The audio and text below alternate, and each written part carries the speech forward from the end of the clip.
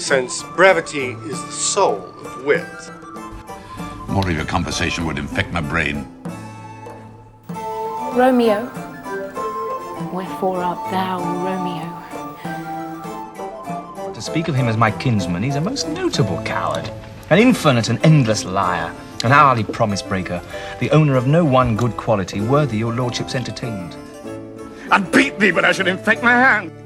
The lady doth protest too much, methinks. The course of true love never did run smooth. I'm Aiden.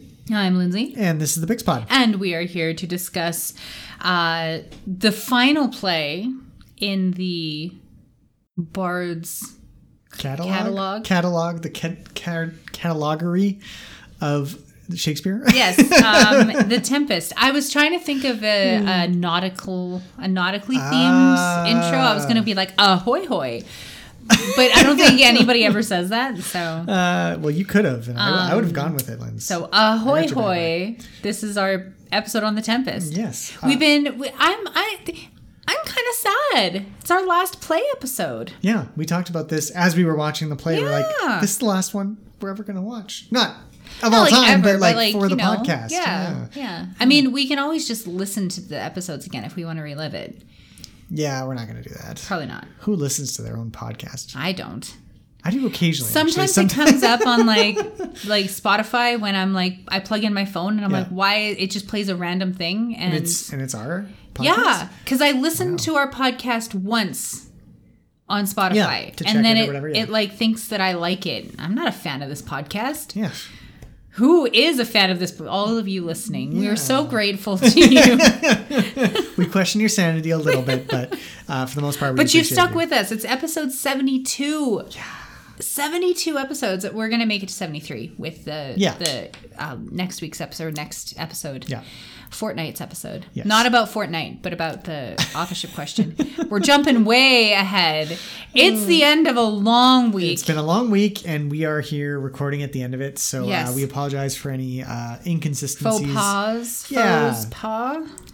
I don't know how you pluralize faux is that. already plural, I think. Yeah, I think you're right. Yeah. The X is that. Okay, let's move on. Yeah, let's continue here. So The Tempest, it is generally considered Shakespeare's final play. Yes. At least his solo ones. We did mention the Apocrypha last episode where we talked about Henry VIII, which was, of course, produced after The Tempest. But Tempest is generally thought to be written in 1610, 1611.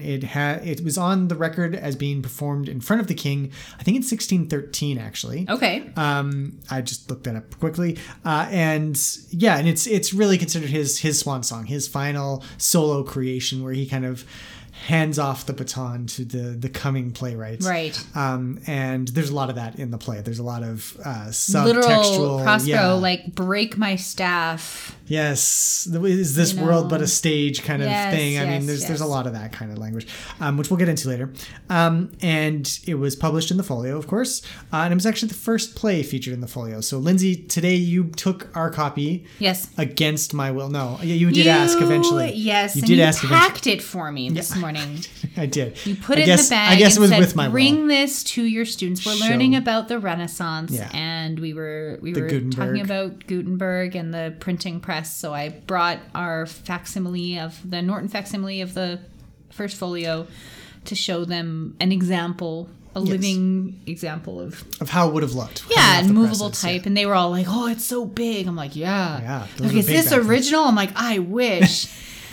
They're so innocent. It's so sweet. Would I bring an actual copy of the first folio to my 8th grade social studies class? You wouldn't let anybody touch those. No, you wouldn't even touch them. I might. You might. Yeah. But yeah, it was published in the Folio. It is the first play, and it's it's kind of it's a very popular play, long production history. Pretty much in continuous production.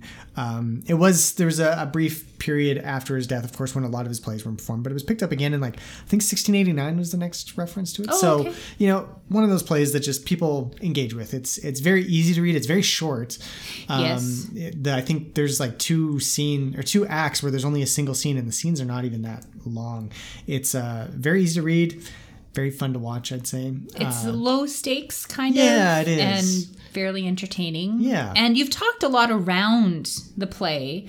I notice it's your turn to do the plot synopsis. So okay, let's just give Aiden a little bit of time here to think it over. I got a timer, so whenever you're ready. All right, Lindsay. Wait a minute. Give me a second here. I'm going to give you 30. Okay, I need more than that. You always do. All right, I think I can get through the first act. I Okay, believe in ready, you. set, go. Prospero and his daughter Miranda are on an island. He used to be the Duke of Milan. He was kicked out by his brother and exiled to this island. He's taken over a slave by the name of Caliban, who's a native to the island. And then he uses the power of magic to crash a ship that brings his brother, the King of Naples, who also helped maroon him on the island, and a bunch of other people. Hilarity ensues. His daughter marries the son of the king, and everything is set right at the end. Wow, I didn't think you were going to get to do this. I got it. You did. I didn't think you were going to get to it. I'm like, he's got 10 seconds left, and we've only just talked about Caliban. Impressive. Well, I just wanted to get the major characters out there. Really, that was my goal. And really, that is a good goal for you to have because... you... I don't always do that. No, you frequently forget everybody's name, including mine. I paused there for 3 seconds at the beginning. Yeah, I saw that. This is why I was worried. So you pulled it out. I mean, it's not a very complex play. It's set into motion. The hilarity ensues does cover most of the plot. It really does. There's really not much there beyond these characters just kind of walk around and there's like 3 subplots all going on at once. But it's neat the way that I was reading the Folger Modern Perspectives essay, which I believe was written by Barbara Mowat, who's the general editor, I think, of the whole series. Really great essay. And she was talking about how it's the theatricality of the plot. It leans heavily on like theatrical elements, right? Like masks and fantastical visions and things like that, right? So that's where a lot of the play happens, is when you have like the the harpy who comes in and messes with Alonso and Sebastian and Antonio and everybody, right? Or any of the scenes really with Ariel or Caliban, which are just like hugely, they're spectacles, right? So that, I think, it's never, like I said, the stakes are never very high. No. Because all of the danger that's presented is like fake. It's like, to an extent, it's right? magical. Yeah. And that, I think, helps to, it's where the theatricality lies, but it helps to keep the audience and the reader super engaged with what's going on without it being like Hamlet level stakes or Romeo and Juliet level stakes. It's like, it is. It's a fun play. It's a cozy play. Let's put it that way. It's like a cozy mystery. You know, it's like this low stakes kind of engagement between these different characters who are all set up in a very particular way. And then they kind of all, but they're all kind of masterminded. Prospero's like this literally godlike character in the sense that he can control the seas and he has all sorts of magical powers. Right. And he has Ariel, his sprite, which is the one character I did forget to mention. Yeah. Doing his bidding at all times. So there's, everything's kind of like Prospero's in control the entire game. It's not like even in Midsummer Night's Dream when, for a while there, Oberon has kind of lost control and Puck has gone off and messed up people the wrong way. This one, Prospero doesn't screw anything up. Everything's going exactly the only time where he seems to let his guard down is during that mask when he's like, wait, hold everything. Wait a minute. Yeah, they're coming to kill me right now. They're going to kill me. Like, we gotta like halt the brakes or pull the brakes. What's the phrase? Pump the brakes. Yeah, sure. Whatever. Yeah, the brakes are being used. The brakes are being used in order to pull things back. So it's just funny that you're right. He is entirely in control. And it's just low stakes. Just very, very low stakes. Very low stakes. For a play about like disinheriting people and like exiling them in the setting them to sea in a butt of the rotted out husk of a ship. No, it is. There's some dark elements there, but they're brought to light in a very light way, I would say. Yeah. So in terms of the source, there's no single source for this play. It is kind of a mashup of different kind of source origins. Mm-hmm. There's kind of 3 general headings I kind of put everything together under, though. There's kind of like the shipwrecked wanderers kind of thing, like an Odysseus or Jason and the Argonauts, kind of like, they have to fight the harpies. Well, they might get herpes from sirens. Yeah, exactly. Yeah, you never know.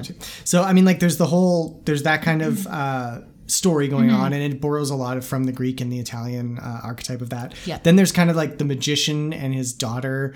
A family drama. Right? Which is like another kind of typical setting and use of drama in Shakespeare's time. With the notable difference that the magician in this case, or the father, can just will his daughter to sleep when he doesn't want to talk to her anymore. So, that would make most family dramas a lot easier to deal with if you can just be like, you know what? I don't like your sass. You're tired now. A little force wave and away she goes. And then finally, there was this huge explosion of kind of colonial explorer novels and treaties and memoirs and all sorts of literature being produced about the exploration of the quote unquote New World. Yeah, Virginia had just been settled, I believe, and Jamestown was, I think, 3 or 4 years before this. Sir Walter Raleigh has gone to the New World and back, and we're starting to see tobacco and other plantations set up in the New World. And the Spanish had been conquering the Central and South America for decades at this point, right? So years.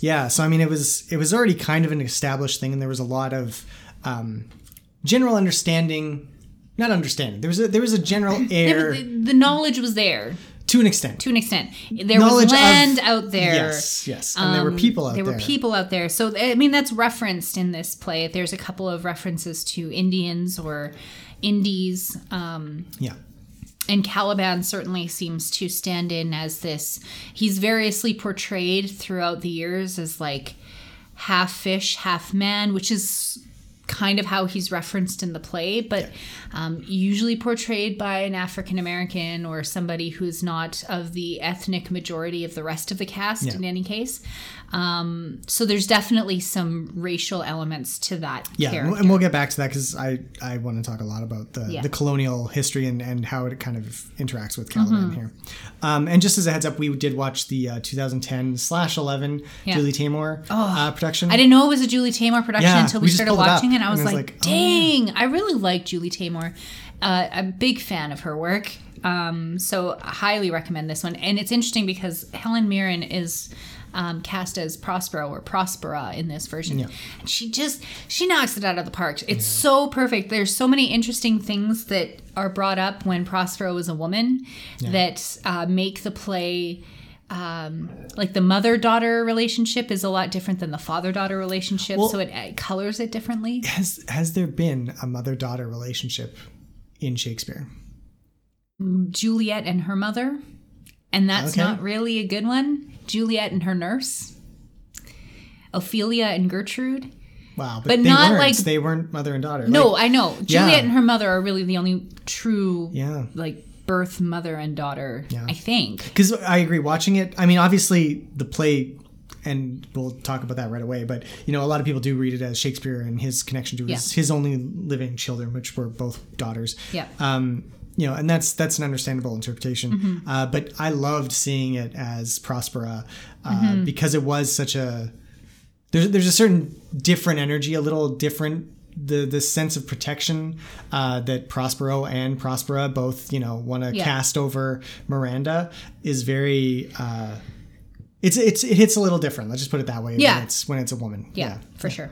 Villain, I have done thy mother. So Aidan, you've divvied up the play into a number of themes and topics, as we are so wont to do on this podcast. Would you like to kick it off? Sure. We'll start off with the one that I just mentioned. The whole idea of this being about Shakespeare and about the theater. There are many references. There's the most telling one, where Prospero kind of says, I'm giving up my staff and moving on, and I'm going to put down my books and continue on to the good life when he returns as Duke of Milan. Yeah. So yeah, there's a whole bunch of ways you can read that as being about Shakespeare handing Very in easy to read it autobiographically. Yeah, absolutely, right? And it's one of those ones that I think, again, for as a student, this is one of the plays you can kind of teach high school students, and again, because the plot's very simple and everything. But it's an easy one to also explain that subtext and to say, like, yes, this is likely a bit of a parting gift from Shakespeare. Yeah, especially the line about breaking the staff, drowning my books. It feels like, obviously it fits with Prospero as, his magical books and his wand, his staff. But the idea that I thought of this as we were watching it. I'm not the first person to come up with this, I'm sure. But like, wasn't there a reference to Shakespeare's last name being like Shake Staff or something, staff and spear being, interchangeable, but and I'm sure that would be seized on by anti-Stratfordians who like to say that this is, he's shaking off the staff, he's getting rid of his pen name or something like that. But it does, it like I said, it's very easy to read this as like an autobiographical nod to him knowing he's leaving the London theater scene to go back home into retirement. And it's kind of a romantic notion. Yeah. And I guess that's why, like, if you look at the play that way, the Tempest, as you've written here, it does adhere to the three unities probably better than any other Shakespearean play. Yeah, it all takes place in like 2 hours. It's like one afternoon, right? But it also features a lot of those neat little tricks that Shakespeare likes to do that we've talked about already, like a play within a play, or having the scene with the harpies again, where Prospero is kind of watching what's happening. Yes. So the people who are on stage, center stage, being affected, don't realize that they're part of a play. Yeah. And Prospero is commenting on it. Yeah. And again, Barbara Mowat talks about how it folds. I think her what she said was something about folding in the plot of the play into itself almost, and then unfolding it back at the end to and combining past, present, and future and everything. So even though it does adhere to the unities, it plays with them a lot. Yeah, and like the longest scenes in the play are scenes that are talking about the past, which is something, again, very not the best theatrically, because it's hard to portray that. Yeah. But you've got these big, long-winded speeches that are all in the past tense, and it's like, okay, this is Shakespeare calling back his own past, writing about, like, looking backwards always to tell these stories of Sycorax and Caliban, and then Prospero and Miranda, Ariel and Sycorax, and all of that is taking place, 20-some years ago. Yeah. And yeah, there's a neat theatricality to it that I think makes it very romantic and nice to think that this is Shakespeare kind of wrapping up his own career, right? Yeah. And it leads into the next one I was going to talk about, which is the magic and the supernatural elements of here, because it's easily the most positive representation of magic in Shakespeare. You mean the Weird Sisters are not positive? They have some drawbacks, Lindsay. Unlike Prospero's magic, which is seamless and harms nobody except for the people who probably deserve to be harmed. Is maybe died in the shipwreck? Well, no, nobody died in the shipwreck. I know nobody, but he didn't know that was going to happen. They did. He asked Ariel to make sure everybody was okay. But the point is, it's not a black magic. It's not a black art. This is, in a lot of ways, obviously very clearly a stand-in for the magic of the theater and the pen, there's one point where I think it's Antonio, or maybe it was Alonso, says like, he's practicing black magic, sir, and or maybe it was Sebastian actually, and Prospero just says no, like it's just a one line, like no, that's not what this is. That's not what this is. You're misunderstanding it. Yeah, and I feel like that's kind of indicative of how Shakespeare views it. It's also the first time where there's no higher power that's called upon to do the magical acts. Right, it's Prospero doing it. It's Prospero, and he's done it through learning. He's literally just he's fallen in love with his books, right? And that's what's given him the power. It's Alonso. No, Alonso is the one who gives him the books. No, Gonzalo. That's right, Gonzalo. So like that's his favorite person because Gonzalo gave him access to knowledge. Yeah, and it's like that is such a Renaissance thing to like. It's not God, it's not the church, it's not a higher power, it's books, it's learning. I'm like, damn, like, well, and it, I mean, can only get so aroused, Shakespeare. But it is, it's, you know, you can become a writer, you can become this thing that creates magic through learning alone. And that's a very nice kind of story to tell. And it fits so nicely with the poor Glover's son from Stratford. Who got started that little school that could, and then learned a little Latin and less Greek, and here he is. And he's writing this great play to say goodbye. Yeah. I just love it. It's very nice. Yeah, it's very nice. Yeah. The next theme it's more of a theme on this one. The whole idea and connections between servitude, rulership, slavery, and ownership, master, and all these things are very connected. And it's a very common theme that's remarked upon by many characters in the play. But I think the character of Caliban, and we'll come back to Caliban separately later on, is really kind of a key component to this, because he's the one character who's kind of handed back and forth between the other characters as, you know, the slave of the island. And it reveals a lot about what that ownership / mastery, maybe not slavery, might be a little hard of a word. He's the servant of the island. He does all the housework for them. He cleans all their gutters and gets their firewood and what have you. And the play just constantly remarks on different ways of interpreting Caliban's role and what is a good rulership and what does that look like. And contrasted with Caliban is Ariel. I think that that's something that is really clearly delineated, at least in the Tamor version, because Caliban is this dark figure, and then Ariel is like a puff of white smoke, right? Basically. Exactly. Yeah. So not only are they visually opposites, their relationship to Prospero is also contrasted. Yep.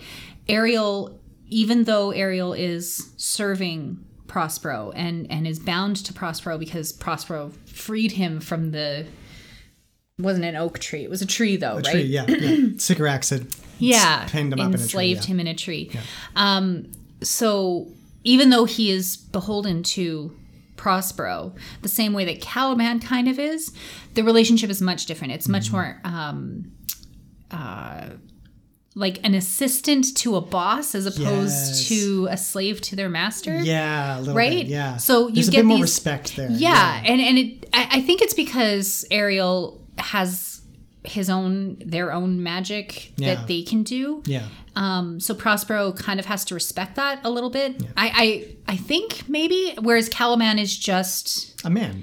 Yeah, and okay, the son of Sycorax, who, you know, is a kind of a major character who never appears. Has been dead for 12, 13 years or whatever.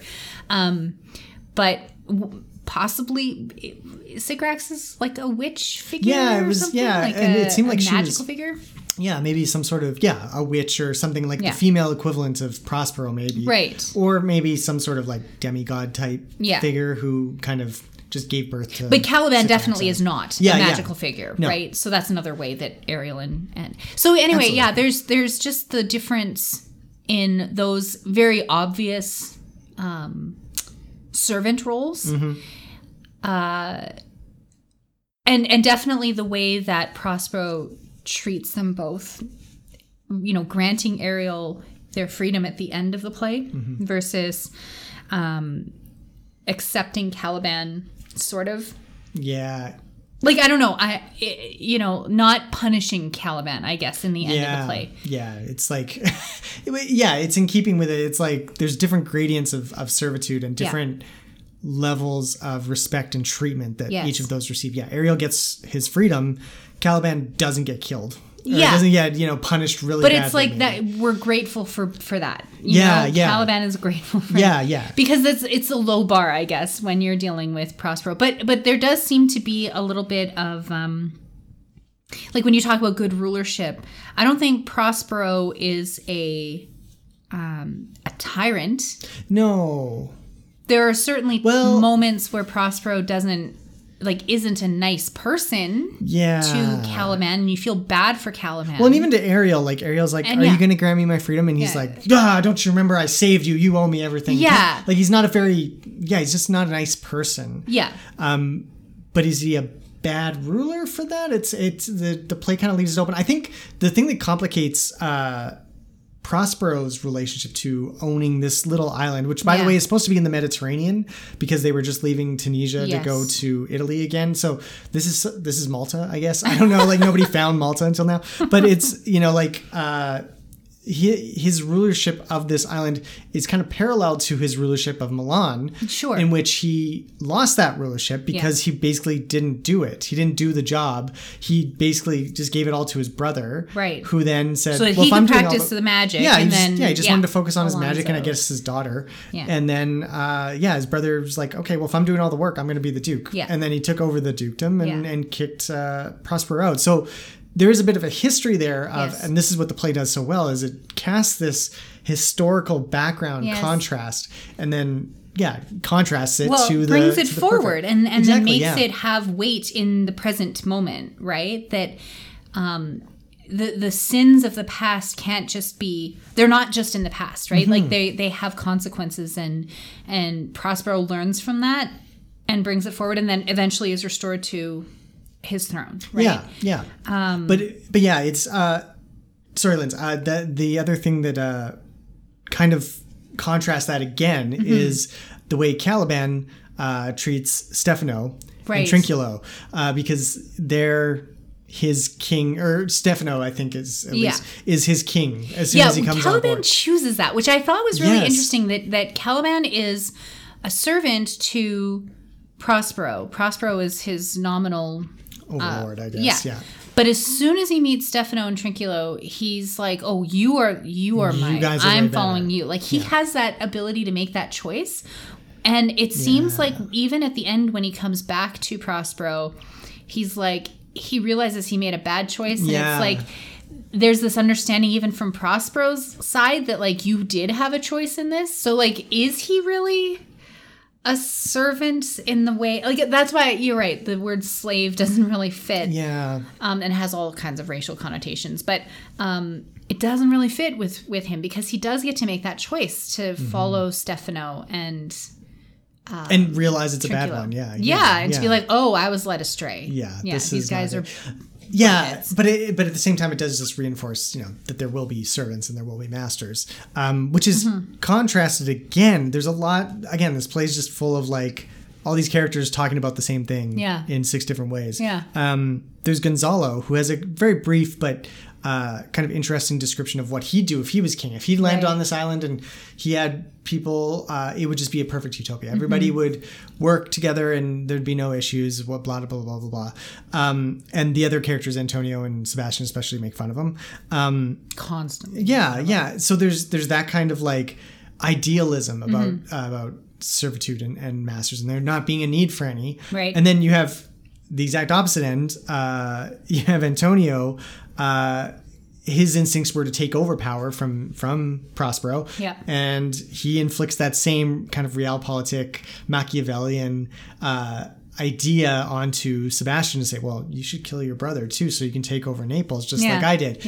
And so there's like this whole gamut of people talking about how rulership should work, yet the only example we get in the play is Prospero, right? Actually ruling and having whole dominion over his island and his daughter. He rules over his daughter. Yeah, I was going to bring that up. We hadn't talked about Miranda yet. We'll talk about her soon too. And then Caliban and Ariel. So he has these 3 servants, people below him, and he treats them very differently. And I don't know. I feel like the play is like, this is how you should. People who are clearly inferior to you, like Caliban, you should treat them harsh if they don't do what you want them but to. But fairly, it's harsh but fair. It's considered fair because they are below union stations. So. And then you have maybe your equal who's hit a rough patch, but you treat him okay with Ariel, and then you have your woman.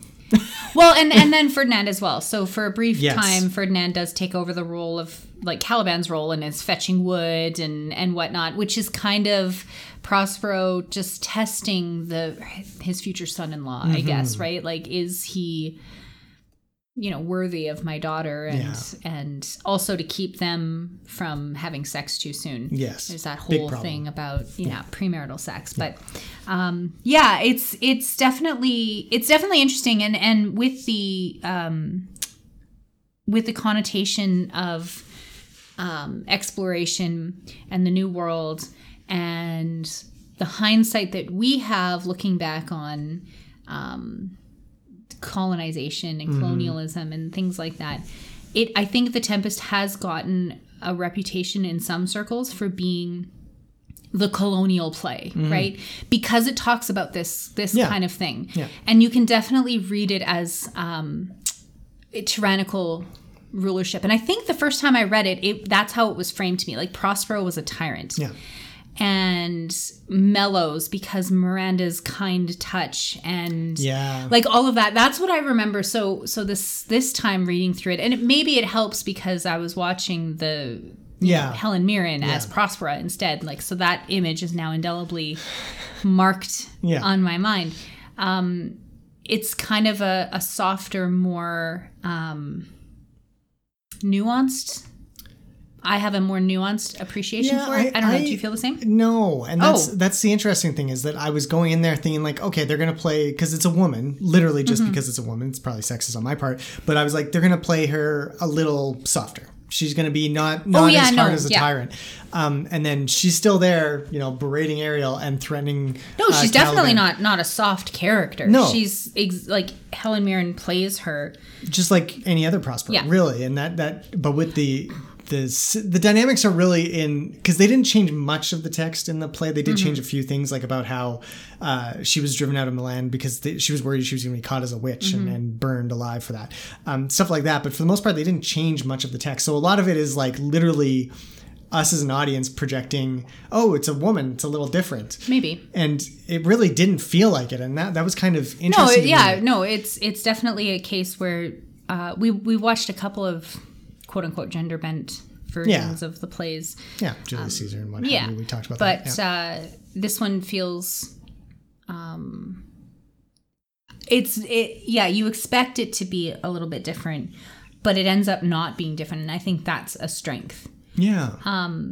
But no, I meant about the colonialism, like the colonial aspect of it, and servitude and mastery and that kind of thing. Do you have that sense that that didn't change anything for me either? Just like absolutely. And I have a whole section here in Caliban where we're going to talk all about that. Right. But I think for the Prospera one, it didn't change that either, which I thought was more interesting because it being such a recent production, 2010, it treated Caliban very, very simplistically to an extent, as it humanized him, but it also stuck to literally what's on the page of him being a savage, and kind of they'd like disfigured him and made him all sorts of things, and he's howling and angry and rambunctious this whole time, and he's really kind of portrayed as this unsullied character. So I thought in terms of like rulership, that film version didn't play with it as much as I would have thought, basically. Which is kind of nice because it's true to the text, and it allows you to have that view in. But no, it didn't change much for me. Yeah, it's just interesting because like I don't know. Do you have that same recollection of reading the play years ago, 20 years ago, and being kind of conditioned to expect this to be the colonial play? Like, is that something I'm making up? No, I mean, it's definitely something that comes up every time you talk about it now. But I think more than anything, when I was younger, it was the whole like, this is Shakespeare's swan song, and it's him up there on stage as Prospero kind of thing. Like that was that's funny because that's a new revelation. Oh, really? Yeah, okay. Like I never. probably in the like since we've known each other since well, that's been forever. I know, but I mean, it's not like I walked into this, the first time I read it in university and like knew it was Shakespeare's final play and that this was him potentially. Okay. The connotation in my head was always this was the colonial play. That's just interesting to me. Yeah, different. We'll talk about colonialism in a bit when we get to Caliban, though. Yep. So sorry to jump ahead on you there. That's fine. You bank all these notes, these beautiful notes, and I just, throw caution to the wind. Trample all over them. Yeah, that's fine. There are more things in heaven and earth, Horatio, than are dreamt of in our philosophy. So before we get to Caliban, I just want to talk a little bit more about the family dynamics. And I didn't put in much about Miranda here, but we'll definitely have to talk about her. And how that connects back to that idea of compressed time in the play and how this was in the Folger essay. There's a lot of talk about the past and a lot of worries about the future, especially from Prospero. Yeah. But also from... who's the king? Alonso. Of Naples. He's worried about his son having gone. He's also worried about his daughter, who he just married off right before the events of the play happen. And he's worried about the future of his kingdom. And what's going to happen with it. And the play just concerns itself very much with the past, the future, and it's all happening in the present. Yeah, exactly. Yeah. And it's really cool that way. Yeah. So there's not a lot of actual family interactions in this play. Nothing that happens on stage except for that one scene. Which one? Where Prospero and Miranda are talking about how they came to the island. That's the scene. Okay, good. Excellent. There's literally just the Prospero and Miranda are the only two characters who are related, who have a discussion in this play at all. Even Sebastian and Alonso really don't say much of anything to each other beyond. Ferdinand and Alonso, you mean? Is it? No. Sebastian's going to murder Alonso. Like he's thinking of that. But Ferdinand and Alonso have a little moment at the end. At the very end. Like, okay, I'll give you okay. You can marry her. But it's a wrap up. This is a real discussion. And about real things. And it's interesting that that's the only one in this play that's obsessed with all this family drama. Just a lot of family drama going on. And again, the play kind of hits you from multiple angles to talk about this. There's the usurpations of power that we've kind of already discussed. Like Antonio took it from Prospero. Caliban was supposed to get it from Sycorax. He was supposed to be the king of this island. And then Prospero took it from Sycorax. And then Stefano kind of takes it from Prospero for a while when he takes Caliban away. And then there's Ferdinand arriving, and he's going to usurp power from his father because he thinks his father's dead, and he's worried about what burden this is going to take. And then there's kind of like underneath it all, and this is what makes it interesting, is that there's Miranda's going to take over power from Prospero. So there's this sense that inheritance and change in power and change in power structures and who holds it. It's an inevitability. It's coming, but the play's very concerned with that handoff and with what has to be done right in order to make it a just handoff. Right. And it's interesting that, again, it gives all these different counterexamples of all the wrong ways. And the good way is through marriage, with a man and a woman going off to make babies, but not too soon, not until the marriage night is fulfilled. And it's kind of a very conventional and wholesome, I guess, kind of examination of how family and power all should be run. It's a return to the traditional tropes. Right. Which we talked about at the start of our podcast. We're like, here's what the family dynamics and how everyone viewed the world back then. Yeah. And even the moments when Miranda does seem to step out of line gently, in choosing Ferdinand, even though Ferdinand is Prospero's choice too, he kind of punishes her a little bit, like in a dramatic irony sort of way, where we maybe as the audience can see that Prospero actually likes this matchup, but he just wants to play around a little bit with them and make them work for it. Exactly. So they're, like, again, very low stakes. This is not Romeo and Juliet, right? Where, families are going to be torn asunder by this coupling. But you're led to believe that for a little bit, which plays into the whole, like, Miranda being a good servile daughter. Yeah. Shouldn't have stepped out of line and made advances to Ferdinand in the beginning, but it's forgivable. Like totally, that, yeah. And that's the interesting thing, because there is a bit more leeway. Like, none of these characters are really even at all punished for their misdeeds. Like, even Antonio's forgiven by Prospero at the end. He's just like, yeah, I forgive you for all your bad things.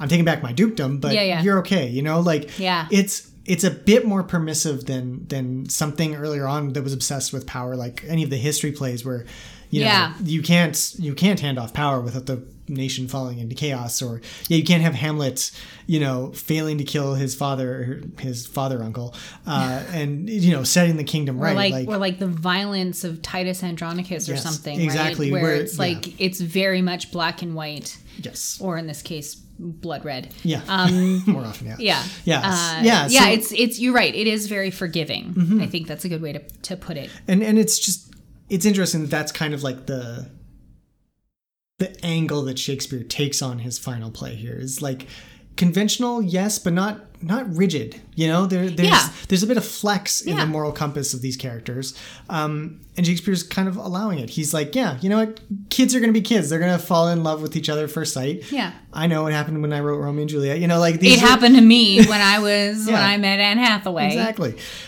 So yeah, there's a nice. And it feels very kind of contemporary to an extent, in the sense of like, I said this about when we watched Little Women, the 2019 version. You know, that movie and the story that it's based on could not happen in Britain, because Britain at the same time period was so Victorian and rigid in class conscious, and just very, very non-American. There's something very American about this kind of approach. Yeah, you're right. This feels like an American play, doesn't it? Yes, it does. It does. It totally does. Isn't that weird? Yeah. As soon as you said that, I'm like, that's what it is. And it's the permissiveness, it's the openness, it's the but still within the strict confines of conservative values. You know, Ferdinand is the son of a king and Miranda's the daughter of a king, so they can do it. Duke, whatever. Yeah. That's allowed, right? But so they make out a little first, it's okay, and we'll forgive and forget, like it's fine, right? Everything is we're gonna wreck your ship, but no one's gonna die, right? And then we'll put everybody back on a ship and send you home again at the end of the 2 hours that we've taken up, hung out here.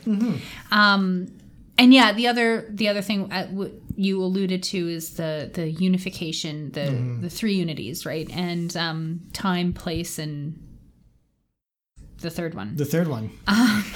Wow. Again, long week. So the fact that this play is so condensed and takes place in such a brief window of time on such a limited area. It's one island. There's nothing else. You know, it's almost like the family stories, past, present, and future, are like put in a pressure cooker. Yes. And it kind of all playing out at once. Yeah. So you've got all of these past traumas and past indignities, usurpations, and all of that are foisted onto the present moment in various ways, in various configurations, and the anxieties about the future are causing people to act in certain ways in the present, to react to things that happened 20 years ago.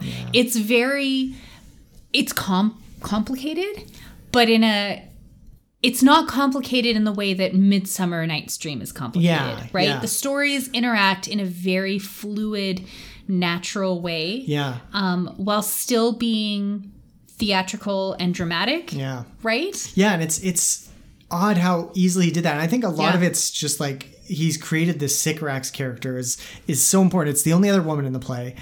She's not seen, but she's so powerful. She's like the anti-Miranda in the sense that she was evil and she had power and she was, you know, probably a feminist, you know, like these are the things, the legacy that she's left behind. And it's the source of conflict between Caliban and Prospero and Ariel and Prospero. And to an extent, even, I guess, Miranda and Caliban, like there are all these, there's all these thing set in motion by this one character. Yeah. Who's just mentioned constantly. Yeah, she's been dead. She has no lines. We never see her. And yet it's there, and it acts as another conduit for this family worries and these concerns that are stretching across generations. So it's wonderful. It's just really so well cool. done, and it does feel American. I think that's the thing I'm really amazed with here is like, it's Louisa May Alcott versus what's her name? Jane Austen, I guess. Any One of these the Brontes. Yeah, exactly. Like any that. of these kind of Victorian or late 18th century kind of writers, just dealing with a very different set of social circumstances. Yeah. And telling the same stories, but in the context of the culture and And here we have Shakespeare writing one set on Malta. And it's not an English play. It doesn't feel like it. It feels like it's a colonial play in a different way, I guess, right? Let's just breeze into that now. All right. Let's have our discussion about Caliban. So,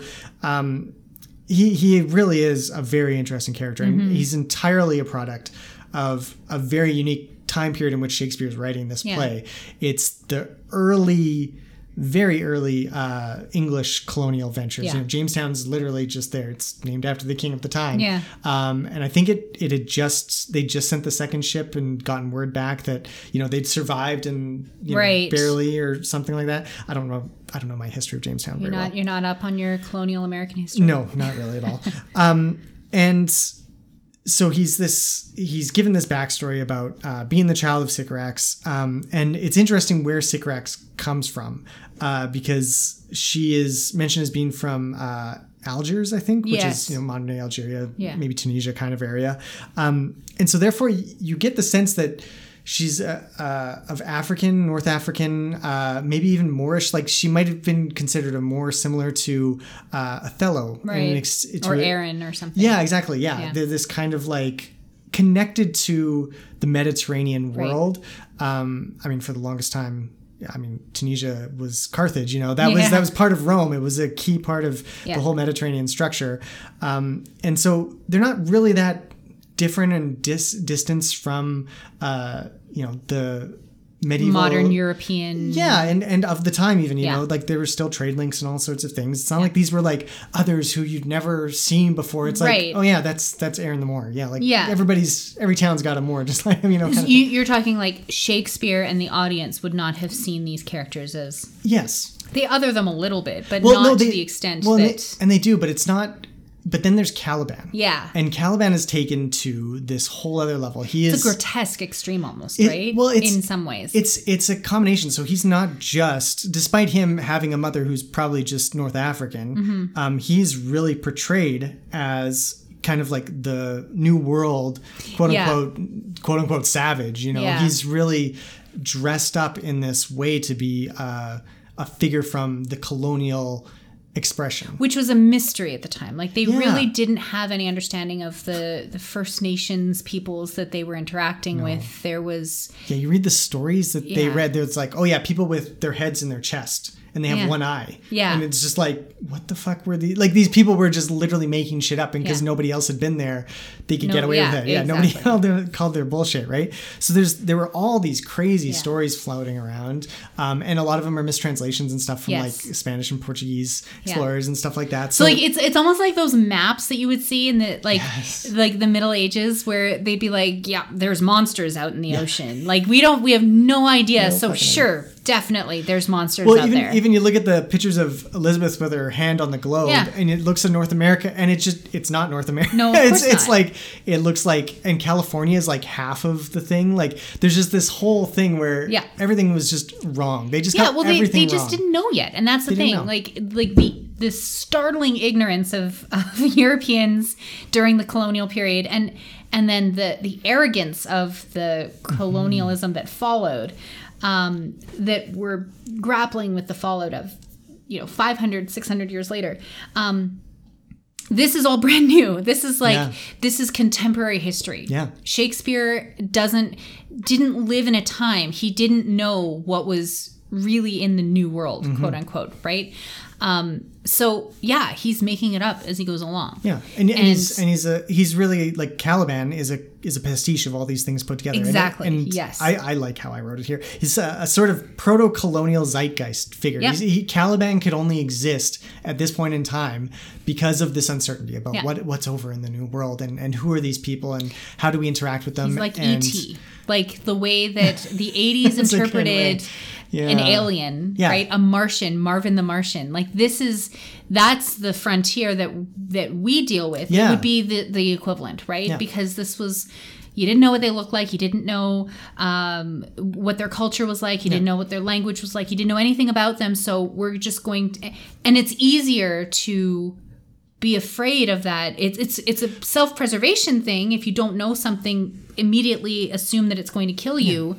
It's just that happened to become a very racist. Well, and that's the thing that makes Caliban and this whole thing as the colonial play interesting is that what does he do? He enslaves him. That was his default. Prospero finds someone who he doesn't understand, who he's like, your mom was bad, so I'm just gonna, you're now my servant. And has no concern for the fact that he was to inherit this island. Yes. This was his island. Yes, he literally usurped Prospero lands there by pure chance and is like, this is my island. I am the Duke of Milan, bitch, and this is my show. Yeah. And in that way, okay, the colonial tyrant Prospero does make absolute sense. Well, yeah, and I don't think the play views him as the tyrant, but he views him as a colonizer. I don't think you can. I view him as a tyrant. That was me editorializing. Sure, no, I get it, but yeah, I think the play is very much like, well, yeah, of course. What else would you do when you land on a place where the people don't dress the way you do, and you're a Eurocentric, Duke. Yeah, yes, exactly. You're used to having people serve you. You are going to make them serve you, whether or not they should. And the interesting thing is that Caliban, you don't get the sense that he put up much of a fight. Well, he was probably a child. That's the thing, right? Yeah. Like, he didn't have the knowledge or the ability to stand up for himself.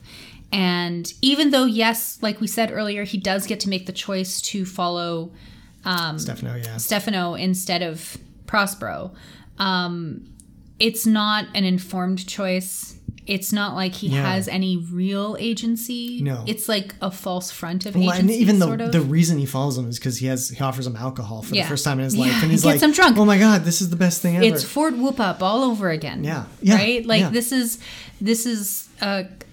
it's funny that it's proto-colonial, but it hits all the right story beats that we've seen time and time again throughout colonial history. Yeah. Whether it's that's why it works so well. First Nations or in the West Indies or in Mexico or India or Australia, New Zealand, Hawaii. It's the same beats. Process, yeah. And that's what, again, it makes his character so interesting to look at and kind of examine that. So, and just having all those factors rolled in, there's just a lot of latitude in how you read Caliban, especially how you present him in a given production. Like there's a wide range. You can make him, for lack of a better phrase, like the noble savage kind of thing, where he's stoic and he withstands Prospero's, threats and beatings and everything with like this like stoicism and stuff, or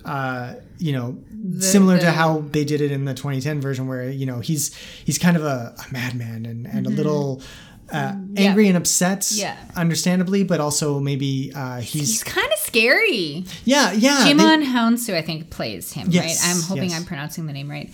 And the scene where he talks about peopling the island with Calibans, you're gonna rape Miranda. It's terrifying the way that he's presents looking that. Like he's gonna do it. Yeah, like and not, there's no like regret or anything presented. It's just like, it's savagery. Yeah. Not in that way, but it's a pretty terrifying, Yeah, and so there's a lot of room in that production and interpretation, and then there's the character on the page himself, which is also kind of complex to an extent, because you do feel for him, like he was supposed to be master of this island. Like, it's not like Shakespeare says, well, yeah, that's not true. No, it's absolutely it's literally true. It's accepted as a fact. Like, you were even the person. Prospero, like, kind of admits agrees to it, right? Yeah. So there's room for him to be played sympathetically and read sympathetically, and there's room for him to be portrayed antagonistically, like as the villain of the play, which if not Caliban, there is no other villain. Prospero is probably the closest villain. He's the antagonist to every other character, even while being the protagonist. Yeah, I don't know. Because like everybody else is wronged. Everybody else is bad in some way. Except for maybe Miranda. I guess Miranda and Alonso. Ferdinand, like those ones really aren't, and Gonzalo. But Antonio and Sebastian, totally. Caliban, totally. Stefano and maybe not, but again, him and Ariel have that kind of like equals, kind of feel to them. But it's true. Like Caliban has frequently been cast as the villain, the antagonist. And that's I think that's an older trend. Yeah. Modern productions, I don't think, can get away with that easily.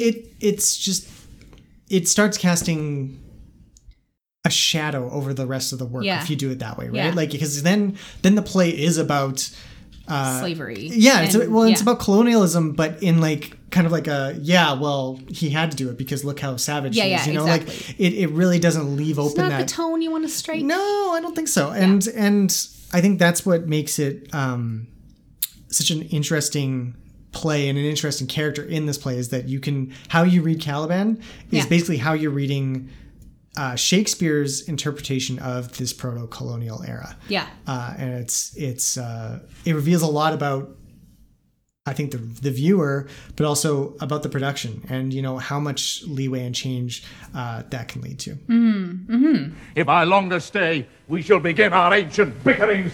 So this episode's Ancient Bickerings, we really agreed on most everything, and there's not a lot beyond Caliban to really, excite someone about this play. It's a very, like we said, a low stakes play. Everybody's happy at the end. Kind of sucks that way. Anyways, but it is still an enjoyable play, and it's a good one to read and understand. So the question is, Lindsay, you're on Malta. Nobody else exists on this island, and you have 5 plays that you can bring with you. Does this one make your top 5? I think it does at this point. But if you would have asked me a year ago, maybe last week, it wouldn't have even charted. Really? Yeah, I think in our conversation today, after watching the film and spending some time thinking about it, this play has risen dramatically. Really? In the ranks. Yeah, and I don't know how to explain that or to what I can ascribe that difference in position. But it was never one of my favorite plays, and now it's up there.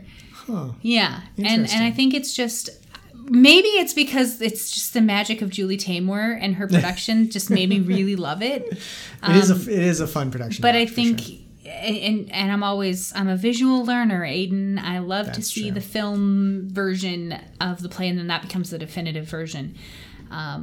So I don't know. I do think it's one of Shakespeare's best plays. It's certainly one of my favorite plays.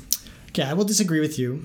Really? Are you doing that just because, or are you like? Is this how you do things? Like where you're just like, I'm going to take the opposite viewpoint, Lindsay, as you do with so many things in our marriage. Literally called Ancient Bickerings. What did you expect? So the point is, while I agree with most of what you said, it is a de-escalation of the things that were making Shakespeare more interesting to me as we got later on into his works, which is that he doesn't care for the nice, tidy wrap up. Right. Winter's Tale, Cymbeline, Pericles, these ones don't have nice, cozy endings where everybody's happy. Maybe a little bit. But, there's some conflict and some lingering irresolution. I agree. This one's fun to watch and fun to read. And it's still interesting the way he created the play and the way he structured everything and made it work and made it dynamic despite all being set in 2 hours, on this island. It doesn't have the it's not something I would return to again and again. Really? Yeah, that surprises me. It'd be like a comfort show. Like it's the way I watch Brooklyn Nine-Nine when I'm just like I want something to just have in the background. Put on The Simpsons season 4. Yeah, exactly. Yeah, like something like that. Sure, it's great. I can enjoy it for entertainment's sake. Yeah. But if I'm stuck on an island, there's ones that I would prefer on that front. Like Much Ado would be my like top one. Maybe Midsummer Night maybe up there as like just pure entertainment plays. Yeah. And then I'd want something with a bit more meat for the rest of them. So I don't think it cracks top 5. Top 10, definitely. It's up there. But yeah. It's in the top 38, he says. No fucking shit. Here we are at 72 episodes. Yeah, I think so. Maybe it's just too triggering for you. If you were stuck on a desert island, you're not going to want to read The Tempest. That's true. Maybe it might be like, maybe some magical creature will come and save me. But maybe you're Caliban. Yeah, exactly. That's right? a good point, like, right? You never... Someone's going to come in and, turn me into a servant. Yeah. I wouldn't do good in the heat. I'm a ginger. You would not. I burn easily. So hope for I don't know, Orkney Island. Yeah, okay, yeah. Desert island. That's even worse. Stuck in the Orkneys. God. That was the one thing that bothered me about the Tamor production. It did very look dark. A little windswept. Yeah, it was not like the tropical. This is Newfoundland. It's not Malta. No, it's not. Yeah, not in the Mediterranean, that's for sure.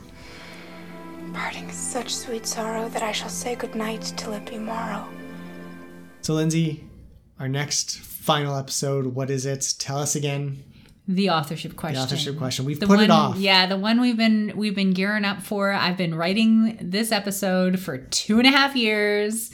I have definite opinions. We both do. But it will be interesting. I am going into this one with an open mind. No, you're not. I absolutely am. And I'll tell you why. Okay. Because I'm academically honest. I have no real skin in this game at all. That's true. And I am, as much as I am wedded currently to the idea of the man from Stratford, Shakespeare, being the writer of these plays, the romance of that, and the pull you up by your own bootstraps of that story. His dad was the mayor, okay? He's in the 1% of Stratford, fine, all but right? then he got, in trouble for wool dealings and was kicked off the city council. And as wedded as I am to that idea, if presented with enough convincing evidence to the contrary, divorce would be on the cards. That's all I'm saying. From me? No, from the idea. Oh, okay. You miss my metaphors. My metaphors go like right over top of your head. They just Most sail of what clear. you say goes right over my head, Lindsay, because I'm not as smart as you. I'm sorry. That's not true at all. It is absolutely We're true. not going to have this discussion on camera? In camera? On a hot mic? This is not our Gordon Brown hot mic situation. I like that reference. Yeah, Thank you, Lindsay. It's but yeah, it's I disagree. I think we will not be. I don't think there's. Here's the ancient bickerings that you were all waiting for. Well, we'll talk about it next episode. But I'm not expecting to have my viewpoint changed. No, but I'm open to it. All the evidence I've ever heard, sneak peek of next episode. All the evidence I've ever heard has always been a stretch. It's just, they're reaching. They're reaching for it. Okay, now I know absolutely what my goal will be for next episode. You're gonna convince me? I'm gonna try. I'm gonna pull an Aiden, and I'm gonna take the opposite viewpoint and try my damnedest. Not what I do. It absolutely is what you do. Oh my god! Even after 19 years of being together, you still think I just take arbitrarily? Yes, because you've done it, and you've been like, I don't really believe that. I'm just saying I've that. I've never done that. You have. Oh my god, you have. If you can find evidence on this podcast, if you can go back and listen to our podcast. No, not on the podcast. It's always been like when we're cooking dinner or when we're talking about an article we read on Twitter or whatever. That's bull. It's not. It's not. Anyways, gaslighting me. This is awful. I hate this. Thank you for joining us, audience. We hope you enjoyed our final play episode. Yeah. It's been a great blast to go through these 38 plays and the poems and all the other... The sonnets. The sonnets, everything. And all the little interspersed topical plays or topical episodes we did. Yeah. I mean, we're not done yet, but the plays... this has been a good place to end. I've enjoyed. The Tempest was a fun one, and our goal was to read all the plays. That's why we did this. Yeah. Now we've done that. Yeah. That's kind of amazing. It's very good. We've never hit any of our goals. We did all of Twin Peaks and everything else. Yeah, but I mean, like okay, on the podcast, but that's because we have somebody holding us to account. Your mom is listening, so we have to do this. That's true. She'd be mad if we stopped. But yeah, like none of the other goals we've set for ourselves. No, never worked out. No, so. but this one's good. I'm impressed. Yeah, good for us. We did well. So, high five. High five.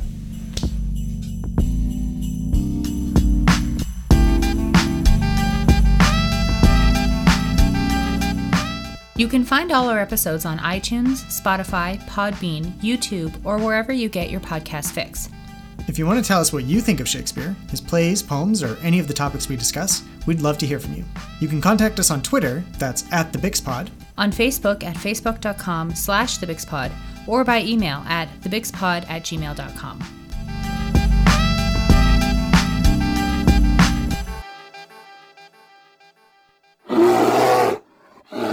That's our cue to exit.